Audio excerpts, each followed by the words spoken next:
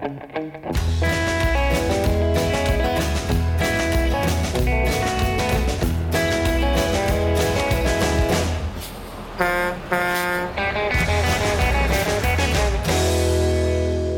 from the 2019 Global Legal Hackathon Finals Gala in New York City. My name is Lawrence Coletti. I'm the host for today's show. And joining me now, I have Chantal Vermeer. Welcome to the show, Chantal. Happy to be here. Thank you very much for the invite. Well, our pleasure, Chantal. The Global Legal Hackathon is one of the more fun events that we cover during the year, and we get to meet a bunch of wonderful people, and we get to meet a bunch of wonderful organizations. And you, speaking of wonderful organizations, work for Wolters Kluwer, and you've been there 17 years, but I understand in a semi-recent promotion, you're the head of strategy, legal, and regulatory division. So why don't you tell us a little bit about that? Yeah, so I have been with the company for close to 18 years, really happy to be with the company for that long.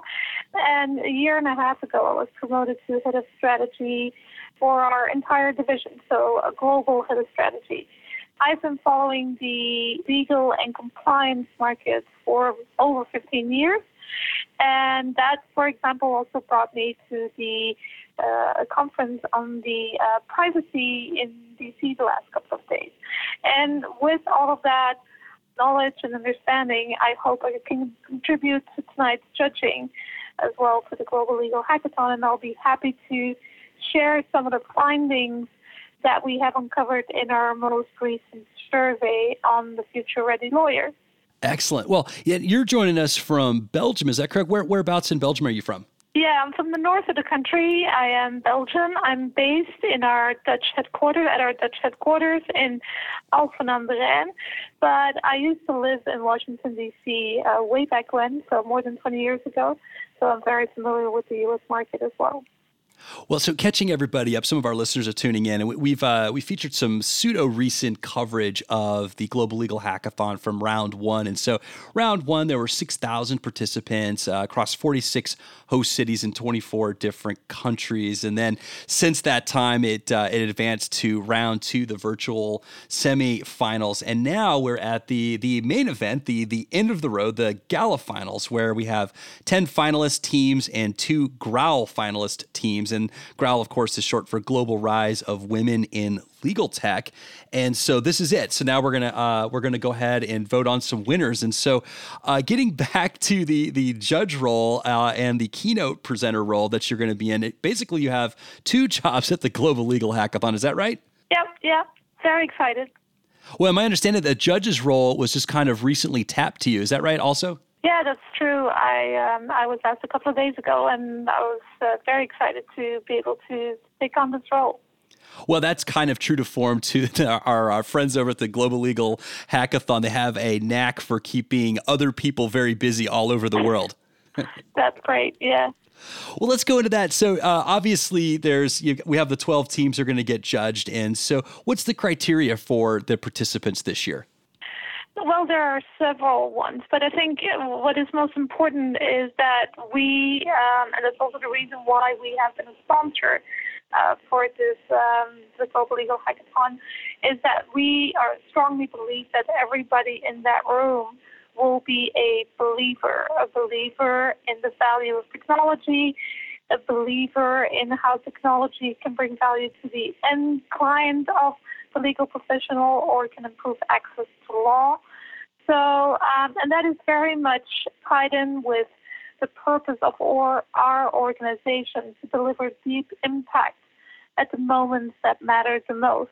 And I strongly believe, having looked through the profiles of the different candidates, they all intend to do that. So, yes, I'm very happy to be listening to them all and discuss with the fellow judges how they look at all of their accomplishments.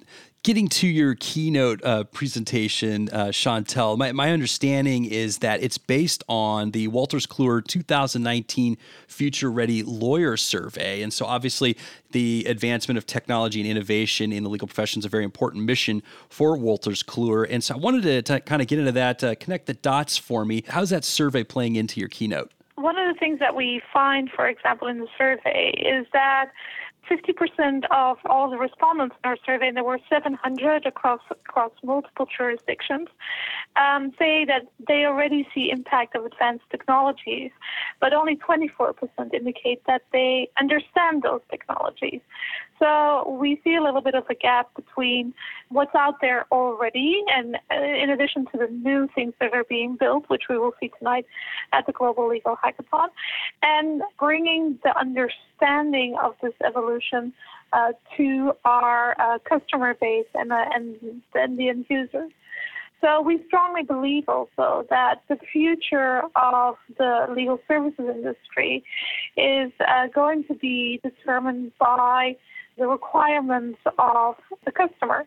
And the customer could be both the citizen or the corporate environment. But in any case, both will demand an increased use of technology.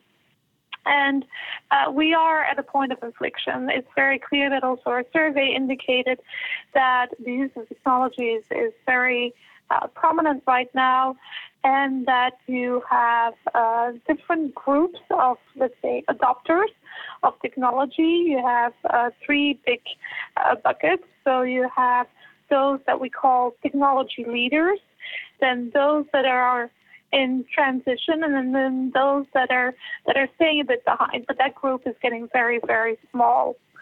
And all see that technology and use of technology in the future is only going to increase and is going to bring the most important changes to the legal services industry. So I'll be talking tonight about what that means for the audience, but also what that means for our customers.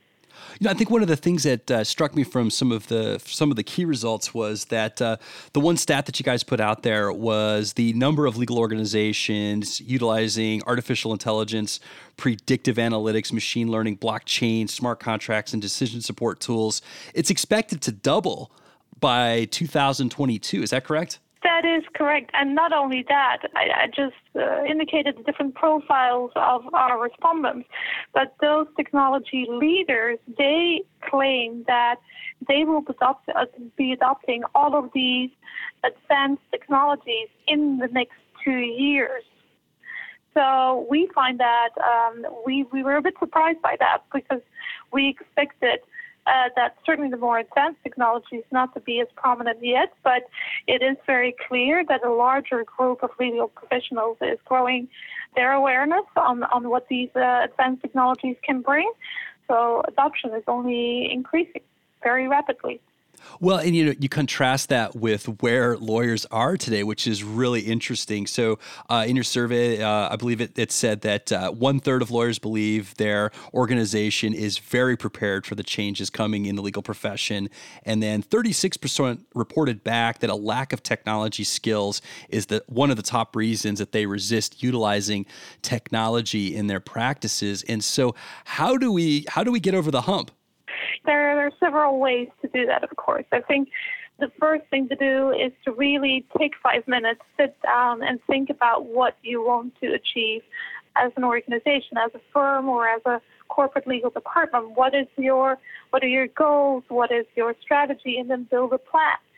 Then you need to start with, we would suggest to start with like the most fundamental technologies, like data security, making sure that you can invoice digitally, time registration. Those are pretty basic and easier to implement.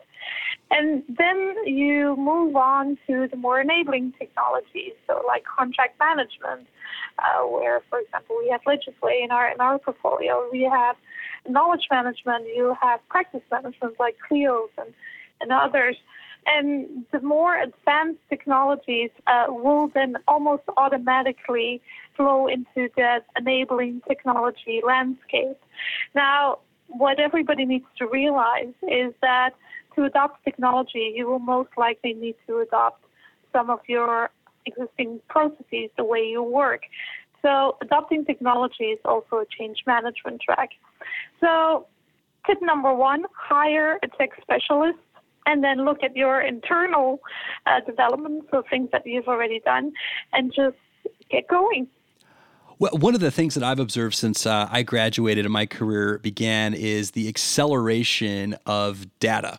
And so it is left the barn, it is off and running, and it seems year after year, the use of it, whether it's evidence or it's, how it's being transmitted or it's being shared organization to organization, just seems to be increasing. And so one of the things that you cited to in your report was lawyers reporting back a very high concern with the increased volume of data and the ability to cope with it. So any advice there?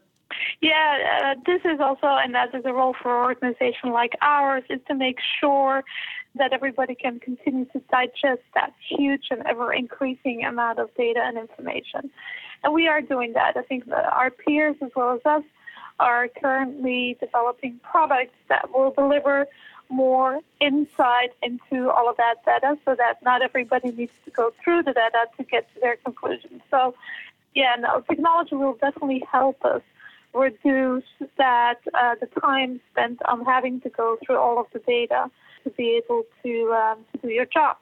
Well, second to last question for you, Chantal. Obviously, Wolters Kluwer has a culture of innovation, and I understand that, Wolters Kluwer wants to make the legal profession more advanced, get it moving at a quicker rate of speed and development and get those great ideas out there. But, the Global Legal Hackathon is obviously an extra activity, and you're having to leave your home office and travel quite a ways. It's still a personal commitment. So my second to last question for you is, why is the Global Legal Hackathon so important to you personally? Yeah, like I mentioned earlier, it very much ties into our purpose. But when you look at the finalists today and their profile, some of them will really help or have as a goal to really help organizations improve access or get them better access to the law. When you look at the Brazilian initiative, RUI, or Synapse from Australia, that's helping class action suits, it has a great impact. Then others help in the business of law. So, for example, Clevius, the Italian initiative, with the translation of legal documents into other languages. I hope you can appreciate that, certainly in the European context. This is getting to be a very prominent requirement. The documents need to get translated, and it's very cumbersome to have it done by external translators all the time. So these solutions really bring value not only to the law firm and the legal professional, but also to their end customers. Well, Chantal, I'm looking forward to hearing your keynote presentation at the Finals Gala. But before we sign off and start getting ready for that, I just have one last question for you. If our listeners, they want to reach out, if they have some questions, want to follow up with you, how can they find you? You can find me on LinkedIn, Chantal Vermeire, Vermeire, and I'd be happy to talk to anyone who has a question.